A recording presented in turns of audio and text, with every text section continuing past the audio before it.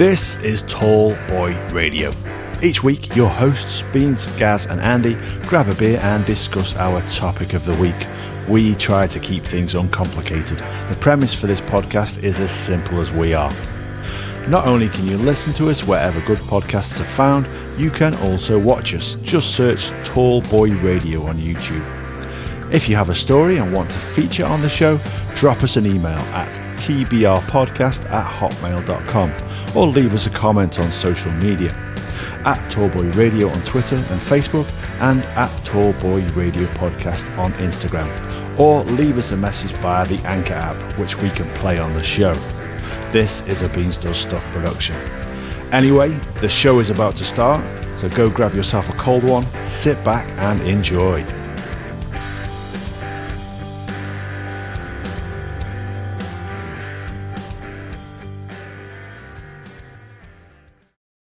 Welcome back to episode 71 of Tallboy Radio, and it's me, it's Gaz. I'm in the driving seat again tonight. So just before we introduce the topic of the week, I'm going to let my two fellow co-hosts bid you a warm welcome. So Ad, do you want to go first?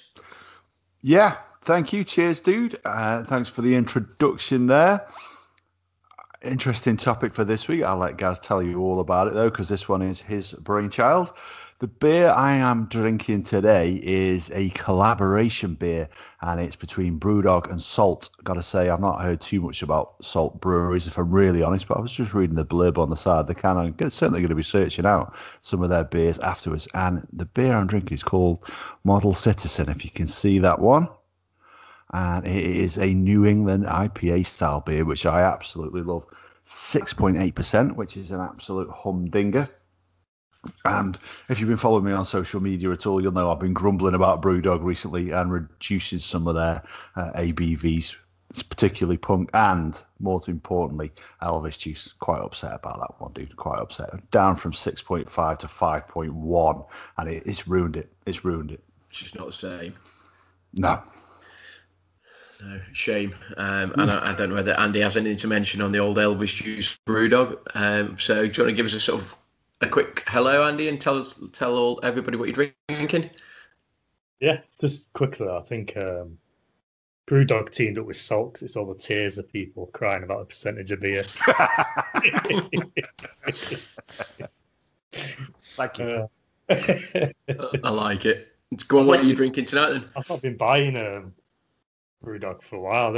I've never really looked at the percentages lately. But tonight, my niece had one of these. She reminded me of it. I don't know if it's in focus or what. There, it's a Camden Hells lager. So I saw some in my shop and thought, yes, I'll go for that. It's not a strong percentage, I don't think. 4.6. Yeah. It's a good one. Yeah, it's all right. I think I've had sort of theirs before. There's a couple of them are okay. They're doing a limited edition can at the minute. Are they? A yellow one with a cannon on it. Should have checked it out for that one. Well, and on that cheery note, I'm drinking a good old. This glass. Oh, there you go. Well, I'm drinking a good old Leffe, standard 6.6%. Love this beer. Said it before. Probably becoming my favourite beer, but drink too much of it in those big bottles, so it causes some poor reactions after a few. So yeah, just before we crack on there, anybody got any shout outs, any particular mentions at all? Anybody that you want to sort of mention? I haven't this week, so I don't know whether either of you have got any. Andy, do you want to jump in if you have? So go on, Andy. I was just going to say, not for me. I've not been on social media much this last few weeks, so so nothing for me. Just one for me then anyway. Big Tiddy from the Tiddy and Shana show. He's been in contact with he's going to send us their new decals of their show logo are out, and he's going to stick some of those in the post in the next couple of days. So looking forward to receiving those. And he's also said that he'd love to come back on the show, him and Shana. So that's something that we need to make happen again in the near future. Get them talking about something other than NFL, although if I remember correctly, they didn't talk about a whole load of NFL while they were on last time. There was a couple of left turns in that one, wasn't there? Yeah. No, there was nothing but left turns. No, absolutely. No, absolutely. Yeah, it'd be great to get those guys back on. I enjoyed the episode. It'd be good to sort of to chat to them again, to see them again. So yeah, let's hope we can sort that out in the not too distant future and get them on. Yeah, so this week it was sort of my idea really, and I sort of played around a bit. We've done music, we've done films, so it's really episode 51 was I suppose spawned out of a bit of an argument with my daughter really, who and you'll sort of understand why in a minute. And we started talking about books, and I thought, oh, that might make quite a nice sort of podcast episode. So this one's all about books, sort of favourite books and stuff. And before I sort of go down my sort of favourite books, authors and influences, that sort of stuff, I'm going to let Andy and Adam sort of take the helm. So I'm going to let you guys chat because I generally chat a lot when I'm hosting. So I'm going to throw it over to Ad first. So if you want to give us your sort of favourite book, why, tell us a little bit about it. My favourite book, and I'll hope you forgive me on this one, was actually written as a radio play, but it is available in book form. It's most famous. It's one you can read. Takes you around about an hour to read, which is funnily enough how long the radio play lasts, roughly speaking. And it has been turned into films as well. And it is by a certain gentleman by the name of Dylan Thomas, and it's Under Milkwood, if you're familiar with that one. Yeah, I'm relatively familiar. So it's a play of voices, and it's set in the fictional town of Cladogub in Wales. And actually, if you read Cladogub backwards, it spells bugger all, which is where he got the name from. And literally, not a great deal really happens in it, but it's people in the depths of the night in this small town who are visited by the dead and haunted by their past and tormented by relationships that they'll never have in the forms of Fanway Price and Mog Edwards, which is probably my favourite part of the story, the love letters that go between the two of those. And there's a real rhythmic poetry written to it. As we see, it's Dylan Thomas, very, very famous poet. And if you're not familiar with it, I would urge you to look into it.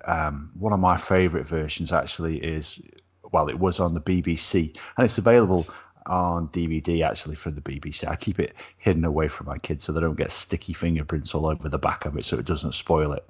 And when I get an hour to myself, I do like to stick that on and enjoy a large glass of bourbon while I watch it. It's just very musical. Yeah. Actually, I am familiar with it. I couldn't profess to know a vast amount about it, but obviously I've heard of it and I'm aware of the author and this, that, and the other. So good shout, dude. Andy, go on then. What's your sort of I say favourite? So just to give you a bit of history on my book reading. Yeah, of course, yeah. In school and all that, obviously I read books, and just after I left school, I used to read books. And there's probably 10 or 15 years where I don't really bother, because I read just stuff online where it's like articles, tech blogs, and all that sort of stuff. When I went on holiday a couple of years back to Mexico, I thought I'd buy some books because I don't sit in the sun, so I'm just gonna I'll just sit in the shade and read or whatever. So I had a 50-50 on my favourite book. I'll probably say 1984 by George Orwell. Yeah. Something written in, was it 1948? 48 was it? Yeah. Not 1984. No, it was the 4 and the 8 turn backwards. That's why you picked the title. Like it's something that can. It's sort of timeless because you could apply that sort of things to like a futuristic sort of outcome and stuff like that. And it was just quite clever, I thought. On a lot of conspiracy theories and all that rubbish have come out of it, haven't they, as well? Like Big Brother and all that. And a lot of terms for modern surveillance and stuff has come from them. Yeah. So I thought it was quite interesting. I've not really read many of his stuff. Yeah. No, I mean that's to be fair, it is a sort of classic, and as I say, the futuristic sort of Big Brother, sort of the overseer watching you sort of thing is as you say, can be applied to lots of different certainly lots of different probably areas and regions of the world currently that we live in, and philosophies and stuff. So yeah, that's a good shout, dude. I didn't put you down for a 1984 fan. I'll be honest, I'm pretty sure you are aware of that piece of work. Yeah, I must admit, it's not one I thought of when I was actually coming to compile the notes for this episode, but it is a really good book. I think was it Animal Farm is the other one of his that I've read again, which is very political, much like 1984 is, and again quite. It's another one that very much applies to modern day politics today. It's very prophetic. Yeah, no, it is absolutely. And I'm trying to think, was there a film? Was there a film? I'm trying to think who was. I can't think. The 1984. I can't think. Oh, I thought you were talking. Yeah, okay. Not the other. It was that weird face you pointed. I was like, no, not that one, dude. The other one. I'm trying to think whether it had been made into a film, and I can't play. Maybe Andy can probably Google it and sort of come back to us. It was made in 1984 as well. Oh, was it really? What, the film was made in 1984? Yeah. Oh, okay. I don't see any big names in the cast like, but I'd love for. Well, we'll get onto that later on. Yeah, we'll get onto that later. Yeah. So, yeah, as I said, my favourite book and sort of my daughter's favourite. They're two different books, but it got us into the argument. My favourite book is Lord of the Rings. Probably is not a shock to add. I've read it loads of times. I love the genre. Love everything about it. I could wax lyrical about Tolkien for hours and hours and hours, and I'm not going to. I've had a beer in the Eagle and Child in Oxford where we sort of did a lot of his writing. There was a group called the Inklings, and there was him. I think it was C.S. Lewis Carroll, that sort of group of people. So I had a beer in there, and I got into a bit of an argument with my daughter, my eldest daughter, who loves Harry Potter. And I was just like, Harry Potter's just a massive rip-off of Lord of the Rings. There's like so many parallels to it, it's ridiculous. And she's like, no, it isn't. And then I went to list like loads. So, but yeah, Lord of the Rings for me, I first remember reading it. And funnily, I read Lord of the Rings before I read The Hobbit. And I know that actually The Hobbit effectively is set pre-Lord of the Rings, but I actually read the book Lord of the Rings before The Hobbit. I then went back and read The Hobbit after. And just straight away, it just grabbed me. I love the genre. I love this sort of fantasy genre. And some people say that the book is quite difficult to read just because of the different families and the different sort of histories involved. But that's why I loved it. Like, Tolkien was a genius. Not only did he create the story, he created the land. He created the histories, the genealogy, the races. He just didn't create that storyline and put it into a pre-existing world. He made that world. And I was sort of trying to think of, were there many authors that have done that? Yes, there's lots of sci-fi authors that have done that. But, lots of present-day authors, and I'll get to name a couple in a minute, it's based on Earth. And it's like, well, we already have the civilization, we already have everything about it, and we have the infrastructure and all that. But he just wrote that about Middle-earth, which is obviously where it's set. And I just thought, when I first read it, I was like, oh my God, this guy's a genius. And I loved the characters. I loved the byplay of the characters and all of that. And I could go on for hours and hours and hours, but I'm not going to. I think the fact that he developed languages, and you look at some of the sci-fi stuff, and you look at the Star Wars stuff, and you look at the Star Trek stuff, and they've developed languages and all that sort of stuff. But for Tolkien to create those languages and actually to have people, when they did make them into film, actually speak in those languages was just brilliant for me. So, yeah, I'm a massive Tolkien fan. Lord of the Rings' favourite book. And I'll get on to why I think J.K. Rowling ripped off Lord of the Rings a bit later. And there are lots of reasons, in my humble opinion. You might not share those reasons, and I'm pretty sure my daughter won't. But so go on then. So in terms of we've named favourite sort of books and stuff, and this might be a slightly strange question, but do you have a favourite author now? That ironically might not necessarily be the author of your favourite book, but do you have a favourite author in terms of a series of books, or, for example, would yours be Dylan Thomas, for example, or is there somebody else that you would talk about? I enjoy the poetry of Dylan Thomas, but much of his poems are much shorter than that. Now, J.R.R. Tolkien, again, he is one of my, well, he certainly wrote a couple of my favourite books. I first read, I've only read it once, actually, Lord of the Rings, because it is a fairly weighty tome, and I read it when I should have been revising for my GCSEs. I don't think it did me any real harm. I don't think I'd have passed many of them anyway. No, I did okay. I'm only joking. But yeah, I really enjoyed that book. Like I said, it's made up of 3 books, isn't it? Is it The Fellowship of the Ring, Two Towers, and Return of the King? Now, yeah. Two Towers I found a little bit dull. There was a little bit too much traveling and walking around and not an awful lot happening in that. And to be fair, I think they actually did well to make a film out of it. The similar length to the other 2, so fair play to Peter Jackson there. My favourite author, actually, and I'll be dead honest, I've not picked up a book and read one of his, probably even longer than Andy was saying there, sort of 10, 15 years. I bet we're going back 20 years since I last picked up one of his books. It doesn't help now that I've got 2 young kids, so the chance of picking up a book is pretty slim.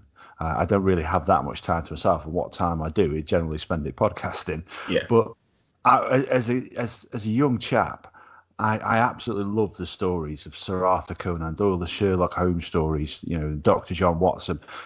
More so the short stories, to be honest, than his longer ones like The Hound of the Baskerville and The Study in Scarlet. It was the shorter stories and his compilation of shorter stories that I really, really enjoy. There's some of those where literally I'll sit down in a session, I can get through 4 or 5. I've just really in depth inside it and sucked into them. Yeah.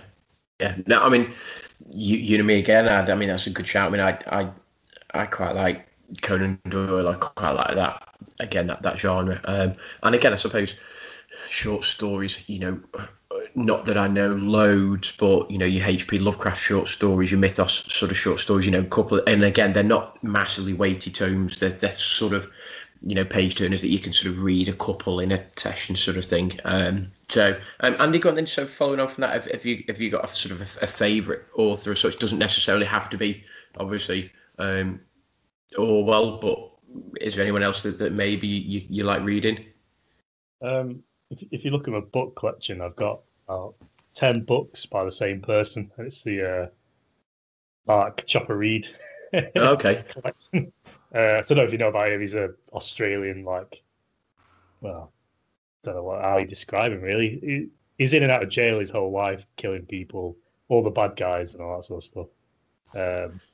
But yeah, I read his first book, and I've seen the film, obviously, and I was like, it's all right, this. And I just kept buying them, because I say, it's about 10 years ago. I just hammered them, about 10 of them. So I'll probably just say him for now, because I've read 10 books of his. Yeah. But I do like the style of George Orwell. I do like Shakespeare stuff as well, though. Like when I read them in school, I was quite interested in them. Yeah. I haven't read them for years, so I can't remember. Yeah, when we were at school, I think we did. I think Macbeth. Did we do Macbeth? Yeah, we did Macbeth. I enjoyed Macbeth. Macbeth. Yeah, and Hamlet. I don't remember. To be honest, I don't remember a lot about Macbeth, and I studied it for 2 years. So it probably tells you how much interest I had in GCSE English. But is this a dagger I see before me or whatever? I can't remember anyway. But yeah, so authors and stuff. I mean, I obviously read a lot. I said I read a lot of Tolkien. I haven't. I've read Lord of the Rings, a few times. His other books, so The Silmarillion, I have sort of read once, but then never really went back and stuff. But other notables for me, I stumbled across a guy called Lee Child, who his character is Jack Reacher and does the Reacher series. And don't get me started on whether they cast that film right. But again, we'll get on to that a little bit later. So I really, really, really enjoyed the Reacher sort of series, and he's an ex-military cop who now just sort of effectively travels from place to place, doing what he wants when he wants. He doesn't really have any belongings. He carries a toothbrush in his wallet, and that's about it, sort of thing. You know what I mean? So And he always sort of stumbles across a little town or village, and there's he sort of various things happening there, and he helps to rectify various problems and stuff. So I quite enjoyed that. I actually really enjoyed Dan Brown's books, or certainly his earlier books. I quite enjoyed Dan Brown's books. I was a little bit disappointed with his last couple. Angels and Demons I thought was very good. Obviously, Da Vinci Code is one that lots of people will know, but I actually think Angels and Demons is probably a bit better. Digital Fortress was one of his lesser known ones, and that's excellent as well. But you've got, so was it the Lost Symbol? Was one of his slightly later ones. But certainly I quite enjoyed, certainly Angels and Demons and Da Vinci Code I did really enjoy.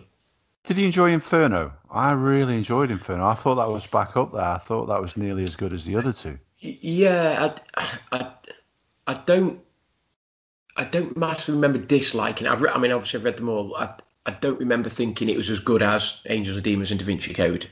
I think, was it the Lost Symbol? I think was the poorest of them. Yeah, definitely. That's the one set in Washington, isn't it? Yeah, it is. Yeah. So I wasn't a massive fan of that. And Dan, if you listen, I apologise. But again, the character Robert Langdon, the character in obviously Angels and Demons, Da Vinci Code, I quite like, and I quite like that sort of character. So he's one that I read quite a bit. And then the only other one really that I've read a series of was Jeffrey Deaver, so the Lincoln Rhyme, so Bone Collector, that sort of stuff, and that was portrayed by Denzel Washington on film, which is weird because obviously Denzel Washington being a black guy, when you read the book, you never really associate the character as being a black guy, but it sort of worked. So Jeffrey Deaver is another author that I've read quite a bit about, and so they're the three really that they're the series of books that I probably read most of. So I haven't read any Harry Potter, not any, and my daughter won't enjoy me for this, but I'm just going to go through. So Tolkien talks about the ring wraiths, and J.K. Rowling talks about the Dementors, exactly the same, effectively, exactly the same characters. These fly around causing mayhem. So I wasn't a massive fan of that. I did quite think that you've obviously got Gandalf similarities to Albus Dumbledore, old guy, long grey beard, magician, mage, all that. So there was that. Various things like Shelob the spider. There's giant spiders in. I could go on. Do you know what I mean? There's loads for me. So my daughter keeps saying no, and I'm like yes. I mean, if any listeners out there want to sort of take me up on it, then so be it. I'm happy to have that discussion, straight argue with you. We'll wait and see. As I say, I'm not a massive Harry Potter fan. I just think she rips off Lord of the Rings, but so there we go. Anyway, moving swiftly on before getting into various arguments with various people that want to fire back at me. Sort of film conversions of books then are we fans, are we not fans? Sort of books that you think have been made into films. Is there any film that you think is as good as the book, having read it and seen the film? I don't know, Ad, what are your thoughts? We've had this discussion a few times, haven't we? When you talk about a good book, generally speaking, is always better than a good film. And strangely enough, when you mentioned Dan Brown, I actually saw the film The Da Vinci Code before I read the book, which I think is probably quite unusual because it was a very, very popular book. I was put off reading it, to be honest, because it was so popular. I thought, nah, it's going to be populist. I'm not interested in that. I'm not interested in that sort of thing. And I'm happy to admit I was wrong. I really, really enjoyed the film, but enjoyed the book more. But it was strange having seen the film first, because I'm obviously picturing Tom Hanks when I'm reading about Robert Langdon. So I actually wish I'd done it the other way around. In terms of books that have been made into films, it's a good source for Hollywood, to be honest with you, because one of the things that I get really ticked off with is remake after remake after remake from films that just do not need remaking. We've talked about Ghostbusters being remade and things like that. It's like some of those films are just perfect. Evil Dead, absolutely no need to remake those. So books seem to be written and churning out great stories. And I've seen a few, and I've read a few recently. There was one I read, and I apologize because it's just come back to me now, about Adolf Hitler being born in modern day. Basically, he when he sort of disappeared from in 1945, he was reborn, and he's got to try and convince everybody he is who he says he is. And I can't remember for the life of me what it is, but I do believe that is being made into a film, or may have been made into a film. But It is a very, very entertaining read. Like I said, Under Milkwood has been made into a film. I don't enjoy the film as much as I enjoy seeing the people just reading from it, because it is a play for voices. But for me, it's one of those. It's enjoyable, but I just prefer reading a good book when I've got 5 minutes to do so. Yeah, Andy, what are your thoughts on sort of film adaptations of books? Are you a fan? Is there, are there any that you think actually are better than the book as such? I do enjoy it, but it depends on when it was made, because you go back, say, 10 years, and all films had to have a good ending. Even if it was a trilogy, each one has to be a happy ending or whatever. And some books, like I Am Legend, I've not read the book, but I know of the endings. It questions like the lead hero in it and the infected people in it.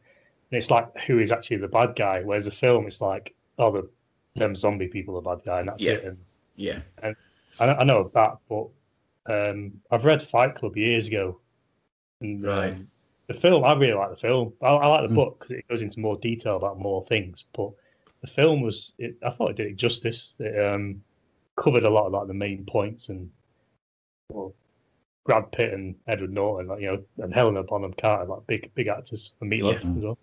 Meatloaf, yeah, don't forget Meatloaf and Jared Leto. So it's a hell of a cast. But yeah, I've not watched 1984 film. It was made when I was born, but sure, I'll get around to that. It's weird doing it, because again, when me and my daughter were having the discussion about Lord of the Rings, Harry Potter, she saw the film, or a couple of the films before. She then went back to read the books. She started watching films and loved the films, and then read the books. And she said something the same as you, Andy. She was like, well, I can only really ever see Daniel Radcliffe now as Harry Potter. I can't. It doesn't matter what the book describes him as. She only ever sees Daniel Radcliffe, and there's a couple of times where films of stuff they've massively in my opinion, massively miscast. The lead characters and various characters, but it is weird as to. You are obviously influenced if you watch them. If you watched the Lord of the Rings films before you read the book, you would absolutely think that those characters are, as you would. There's one or two exceptions. I don't think Sean Bean was cast as Boromir particularly brilliantly, because when you read the books, he's very sort of dark skin, dark hair, slightly bigger. So they got that a bit wrong. But other than that, you look at actually they probably cast them almost as you would expect. I'd go on. Do you want to jump in? No, I was just going to say, to be honest with you, that's one of those films that I actually think was, if it wasn't cast brilliantly, certainly what they did in prosthetics and makeup afterwards made those characters exactly as I pictured them when I was reading the book. Other than, and I apologise, Sean Bean, as Boromir. Yeah. I don't know who I'd rather have. I know Andy would have rather seen Arnold Schwarzenegger play Boromir. I wanted him to play one of the hobbits. But no, yeah, I'm with you. This is my precious. Yeah, it's not. I need your boots. It's I need your cloak, your staff, and your whatever it is. I need your cloak, your boots, and your horse. See? Arnie makes everything better. You shall not pass. Arnie is Gandalf. Now that's in a completely whole different unit. Arnie is Gandalf. That's brilliant. Action Hero. He did a little bit of Macbeth in Last Action Hero. It's quite good.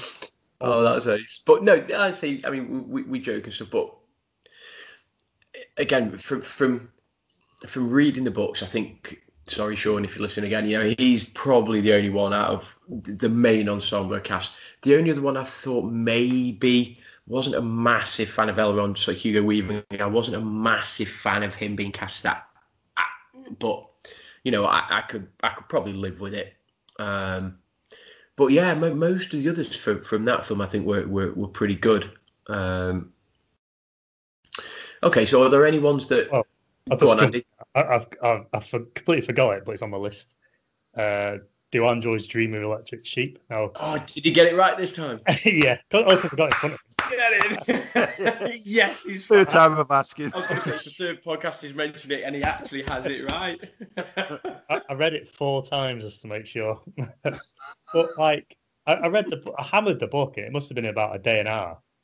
And the book's nothing like Blade Runner. It's like bits of it are in it, but it's mainly about like a group of people. The book, Right. and then like, mainly Decker, but obviously, but a chunk of people. But the films are brilliant. Like, I love cyberpunk sort of style. Yeah. Neon lights and all that sort of crap. So Harrison Ford was that who you would? Yeah, he was good in it. Oh, yeah. Even in terms of if you were casting it, would there be somebody that you think actually you had it in your mind that actually you felt as though he looked more like this person or that person, or do you think they got it pretty spot on? Yeah, I think they got it spot on because he was just he looks like an average everyday guy, doesn't he? Like Arnie couldn't have done it. Although his acting skills are up there. Could Arnie have done the Rutger Hauer sort of role though? If you'd put Arnie in that role, would he have done it? He could, but Rutger Hauer's just that emotion in it. It was too much. I don't think Arnie's got that range. There's levels, and Arnie isn't quite on that level yet. Does Arnie have a range? Because I've only ever seen him play one character. He's played a muscle barbarian, a muscly cop, a muscle terminator, a teacher. He did play opposite. Was it Danny DeVito in Twins or whatever? So he's got there's that on his resume, I suppose. It's not Deck the Halls. What's the Christmas one he did? Jingle All the Way. That's the one. This is classic. Yeah.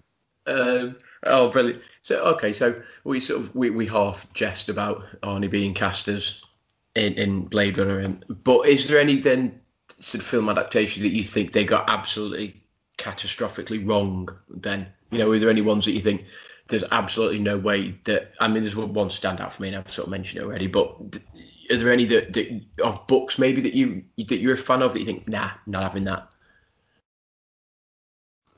Honestly, not really. If I'm honest, I suppose there's probably not too many films because as a slight disclaimer, I don't read an awful lot of fiction.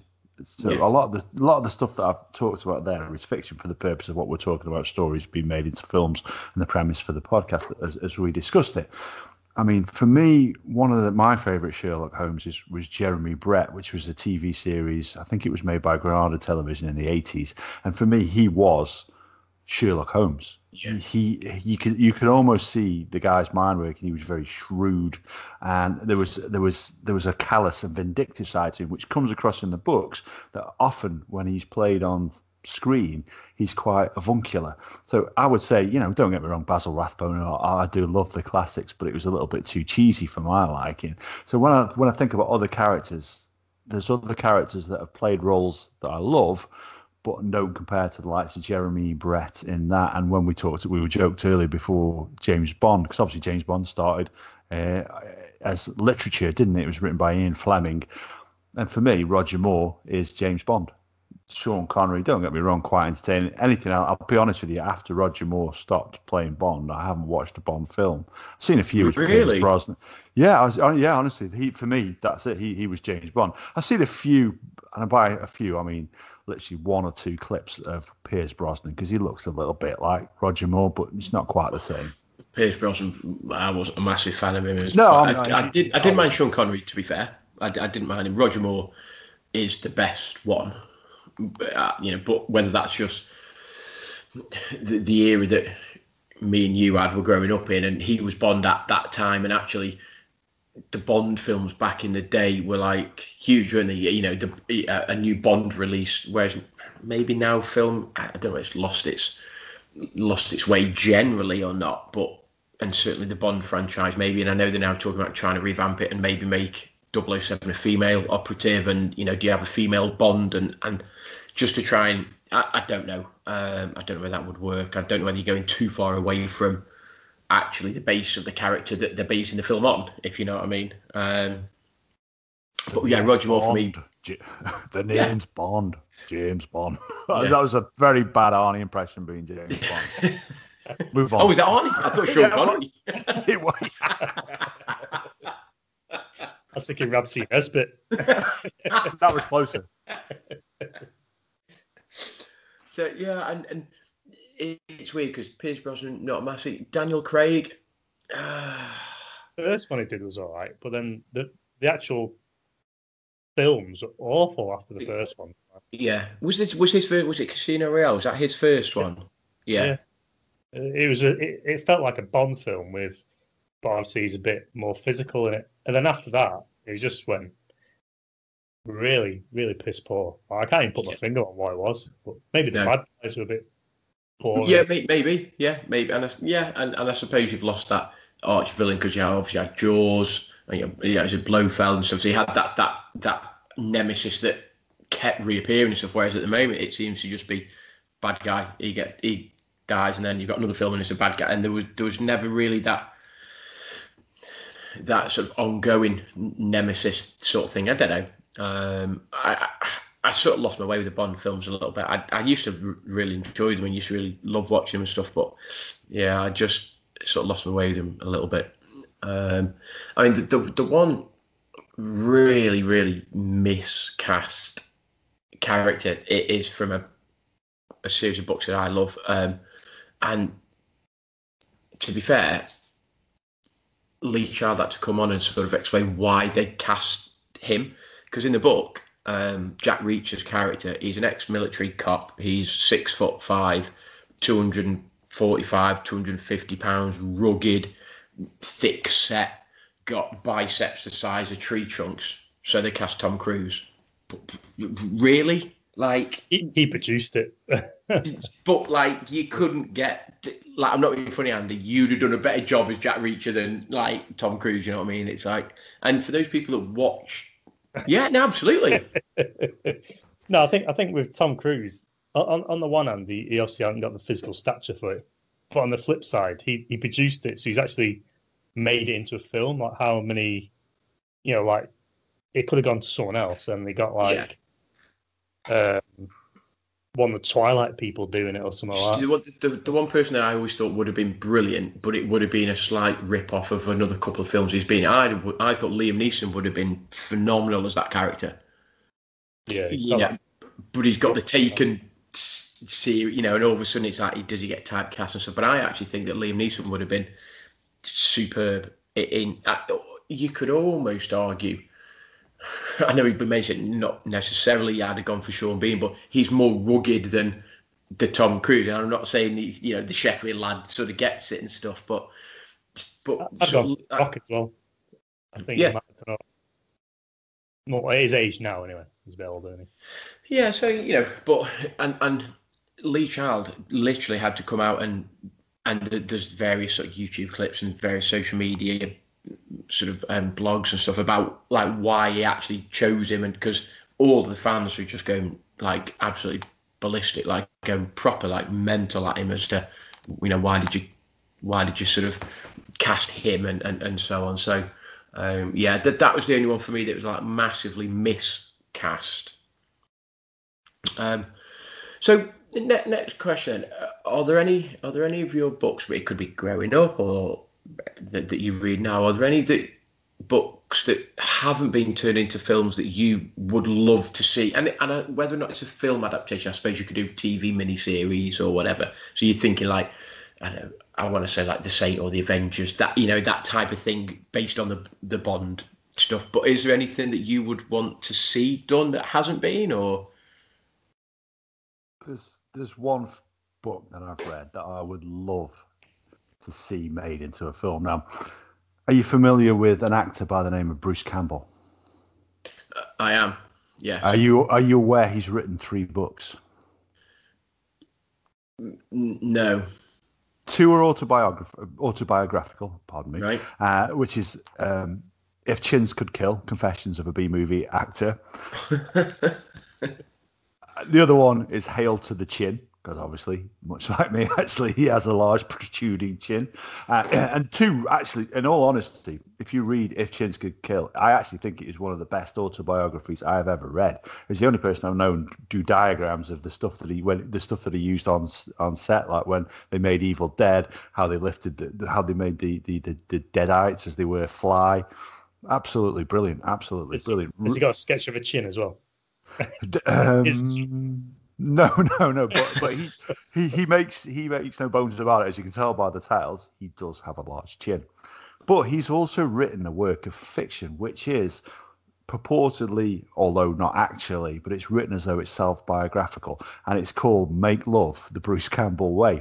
And I would very, very much like to see that be made into a film, obviously starring Bruce Campbell. And it's a while since I've read it, but he goes about trying to get roles, and he's always missing out in his roles that he's going for, to the guy who plays Shooter McGavin in Happy Gilmore, and he's pipping him to the post.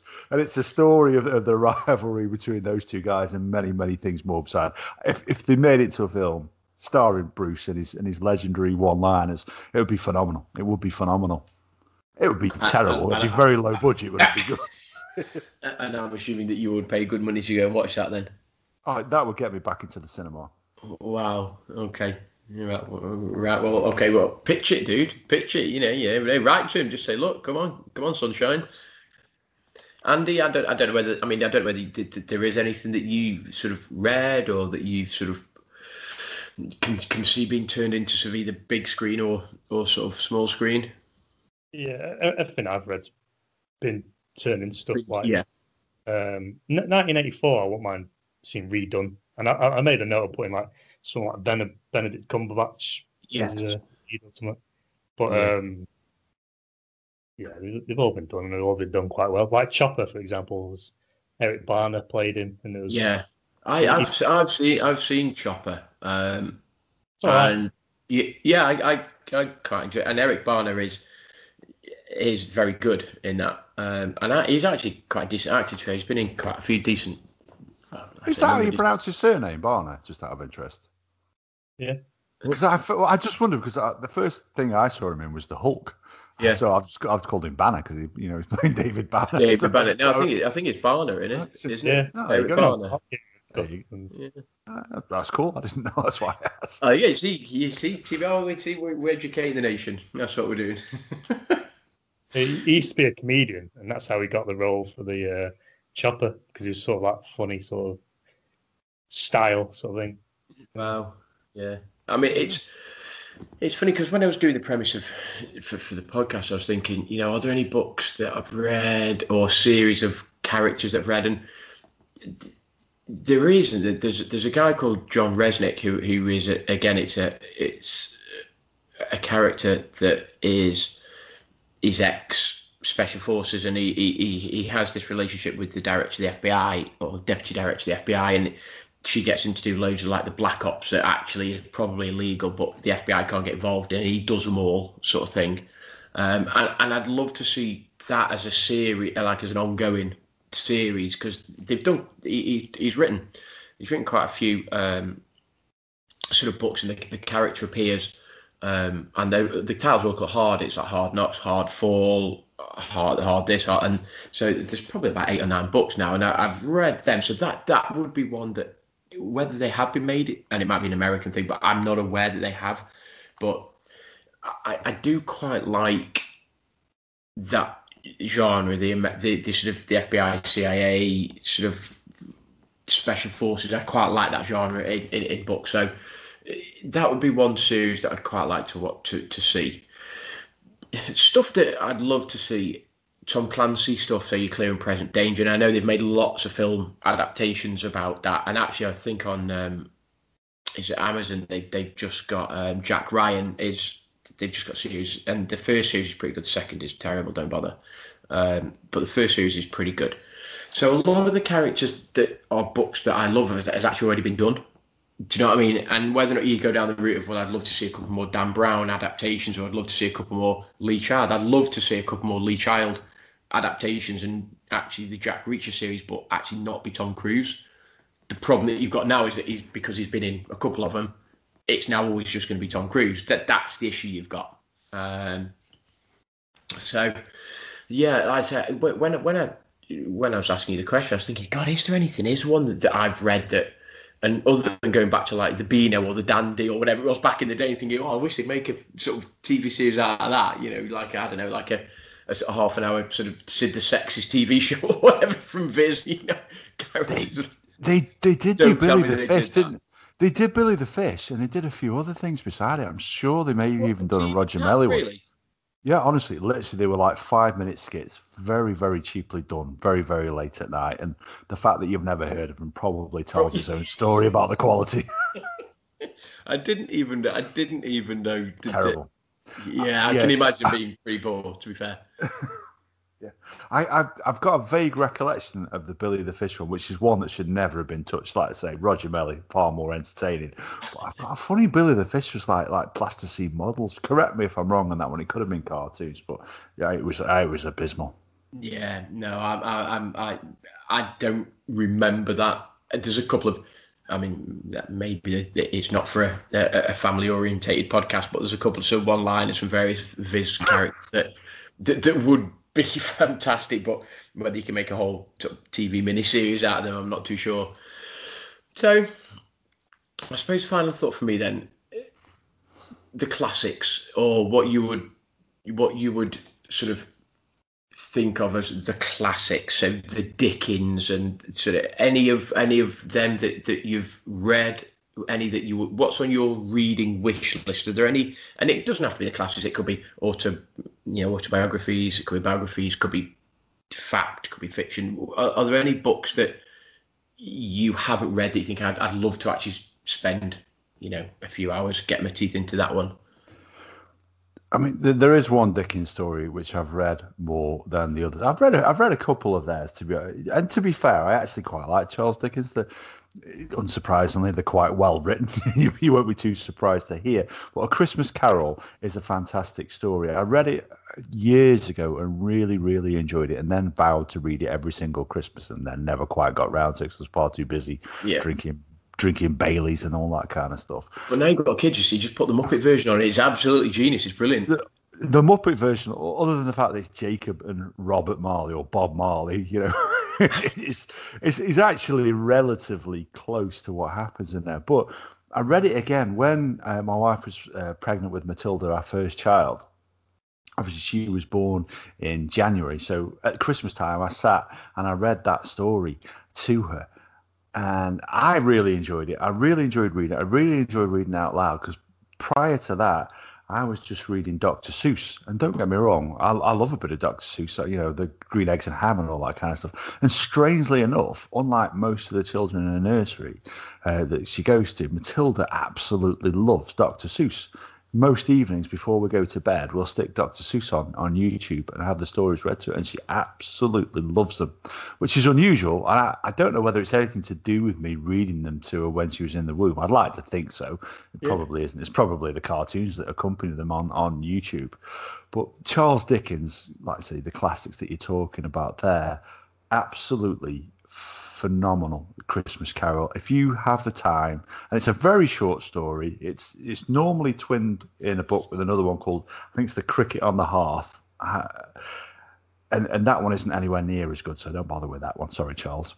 But Christmas Carol is phenomenal. It's a short story, but an absolutely great read. And like you say, Muppets Christmas Carol is actually really close to it. And maybe if you want to include Dr. Seuss there, which again is poetry, whether you class that as the classics or not, it's a little bit more modern than that, I suppose. But Oh, the Places You Will Go is a great story, an absolutely phenomenal poem, and I would take the time to read that because I find it quite inspirational, and it always gets me in the old tear ducts when I listen to it.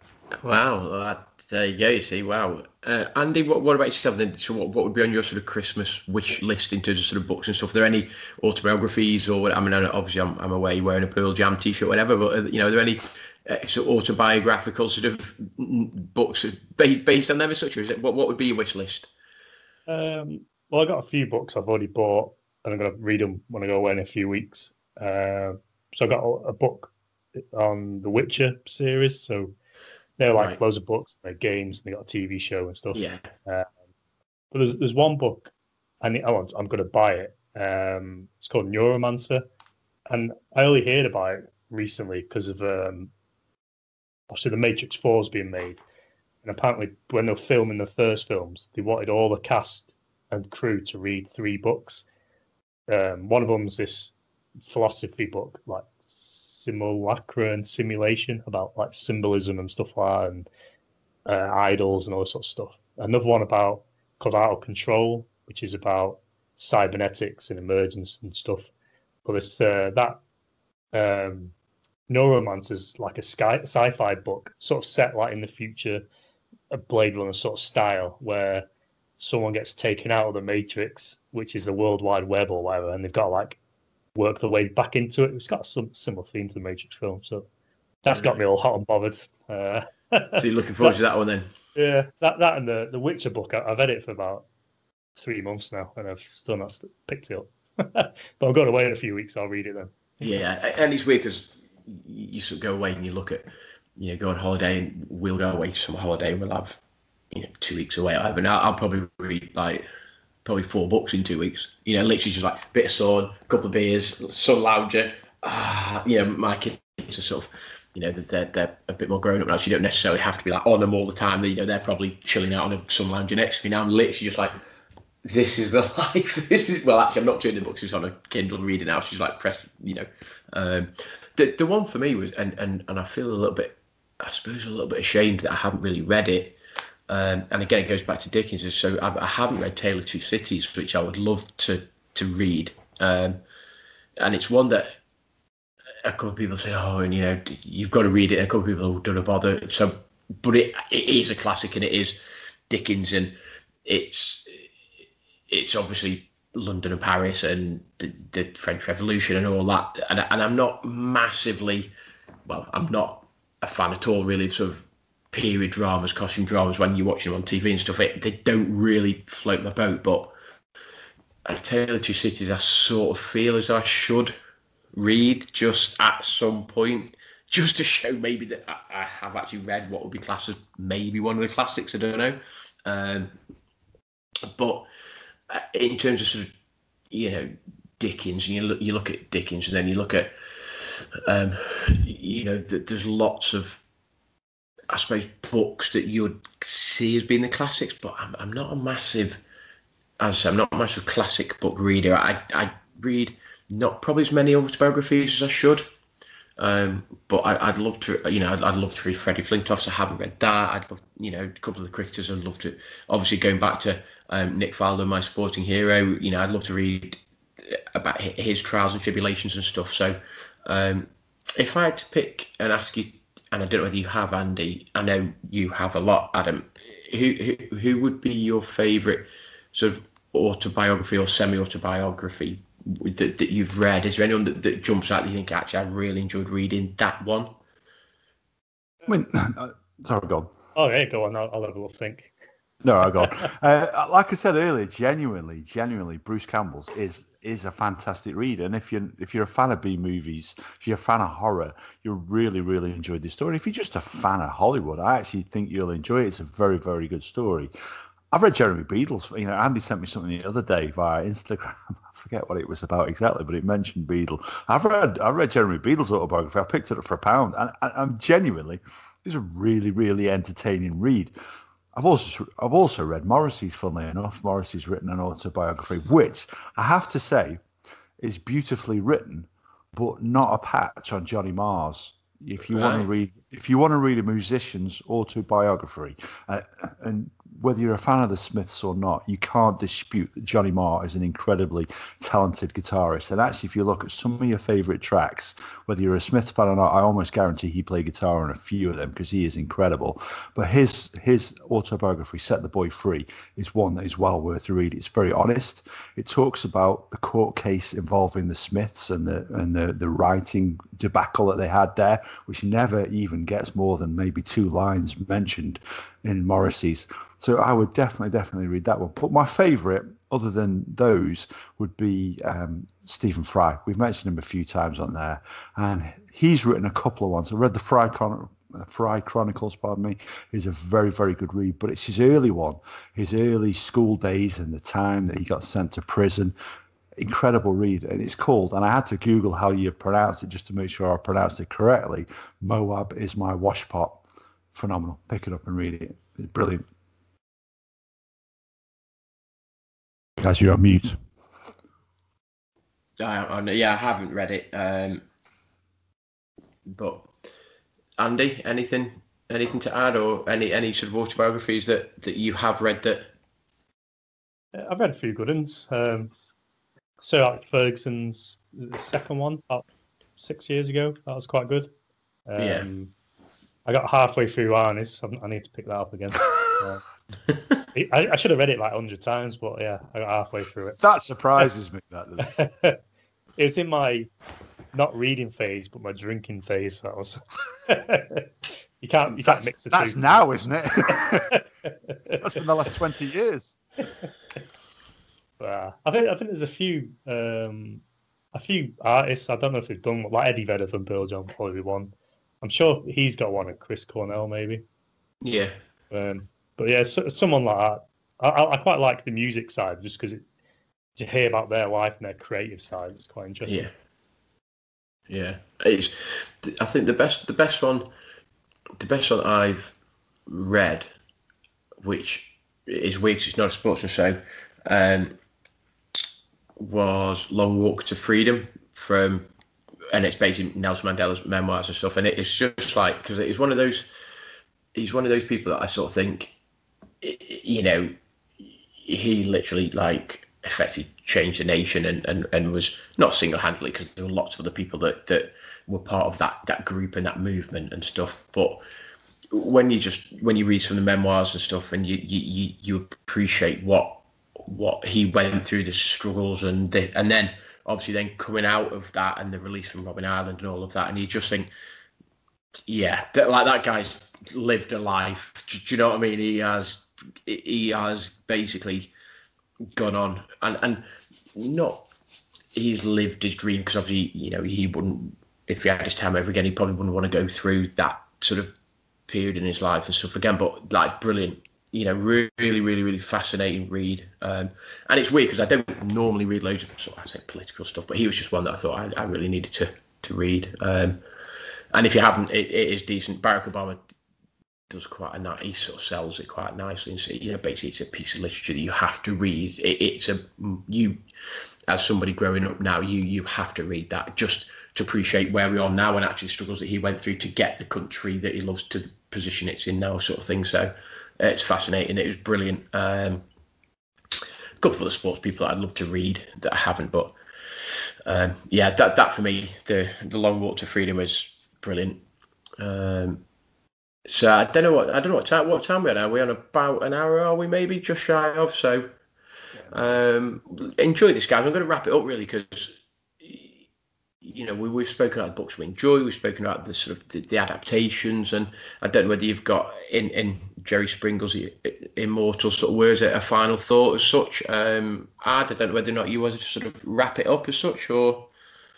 Yeah, to be honest, I mentioned one of his books already, his autobiography, Morrissey. Morrissey's also written a novel, I don't know if you knew that as well, published on Penguin Classics, called The List of the Lost. And you'll probably be surprised to hear it is on my list of worst books I've ever read. Well, again, okay. It's beautifully written, but it's got a body count higher than a Jason Voorhees film. It's terrible. Absolutely terrible. And I don't want to spoil it for you, but it's a bunch of long distance runners in college in Ireland, I think it is, and they discover a body. Then it gets dumber and dumber and dumber. And I was reading this and thinking, is this really Morrissey who's written this? This is terrible. It must be a different one. This must be Neil Morrissey who's written this.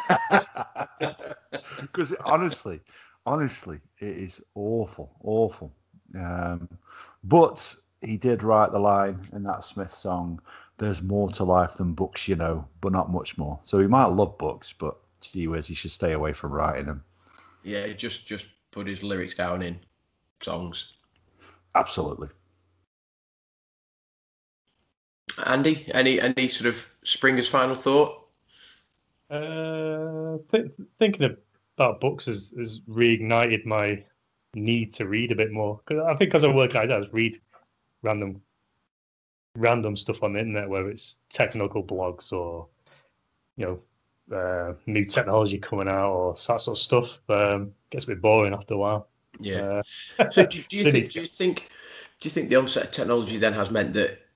And I suppose I should have asked this question maybe 25 minutes ago. Do you think this generation of kids? Do you think our generation read more than or read more than our kids' generation, and therefore by sort of logic, do you think we read less than our parents' generation and so on? Do you think reading's become a bit of a lost art or not? Or yes and no. I think because technology is that different. Like when I was younger, for example, I'd be out playing football all the time, whereas now I'm on my computer all the time. And it's like kids, I don't think of.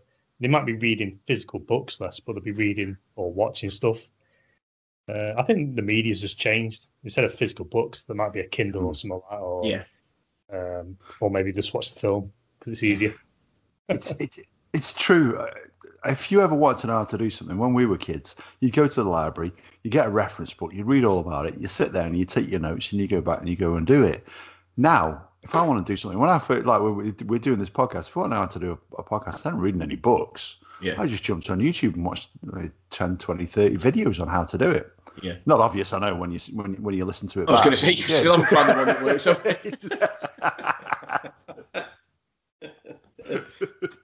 Plenty more online video storages are available or whatever. Anyway, but yeah, it's weird because I listen to Amy. She reads a bit of Harry Potter, but then it's like, well, she read. She doesn't. She might. She might like TikTok and Snapchat and Instagram and all that sort of stuff. But in terms of actually reading it, not massively. And then it might be like go on the blog, or I might read a web. I might jump online and read a web page or whatever, or a review. But actually, to see people reading novels and getting enjoyment out of reading, you just don't really see it these unless it's like I say our generation. Andy, I'm not classing you as the same as mine and Adam's generation, but unless it's like perhaps a slightly older generation, then you genuinely see people getting enjoyment out of reading. And I don't know whether that's just my two, or it's just a sort of, I say, the generation these days, they just don't seem to want to spend time reading. I don't know whether that, and I think it's a shame because I've had plenty of enjoyment out of reading novels and books and really getting your teeth into it. And as I say, rather than the hour and a half of a film, read a book. The page turning and stuff. So we've got to get the younger generation reading again. So, and I suppose that's my final thought is we've spoken for the last hour or so on books and our favourite books and this, that and the other. So I think a message for me is get out there, get reading, kids, and if you're 45 years old and you're listening and you're not reading, then get reading, you 45-year-olds as well. Do you know what I mean? So is your, just to clarify that, is your final thought is if you're younger than us, you read blogs. If you're our age, you read books. If you're older than us, you read the Daily Mail. Yeah, why not? Let's go with that. Summed up perfectly, dude. And on that note, as I say, I think we're at the hour mark now. So, as always, guys, we'd love your feedback. Whether it's specifically on this episode, books that you've enjoyed, books, films that you would love to see made, or just some general feedback on structure of the podcast, what we should do, what we shouldn't do. By always get in touch with us, let us know. Good and bad, we're open to good and bad sort of feedback. So give us a shout out, let us know. Other than that, I'll look forward to hosting the next one. Don't know when it'll be. And see you soon.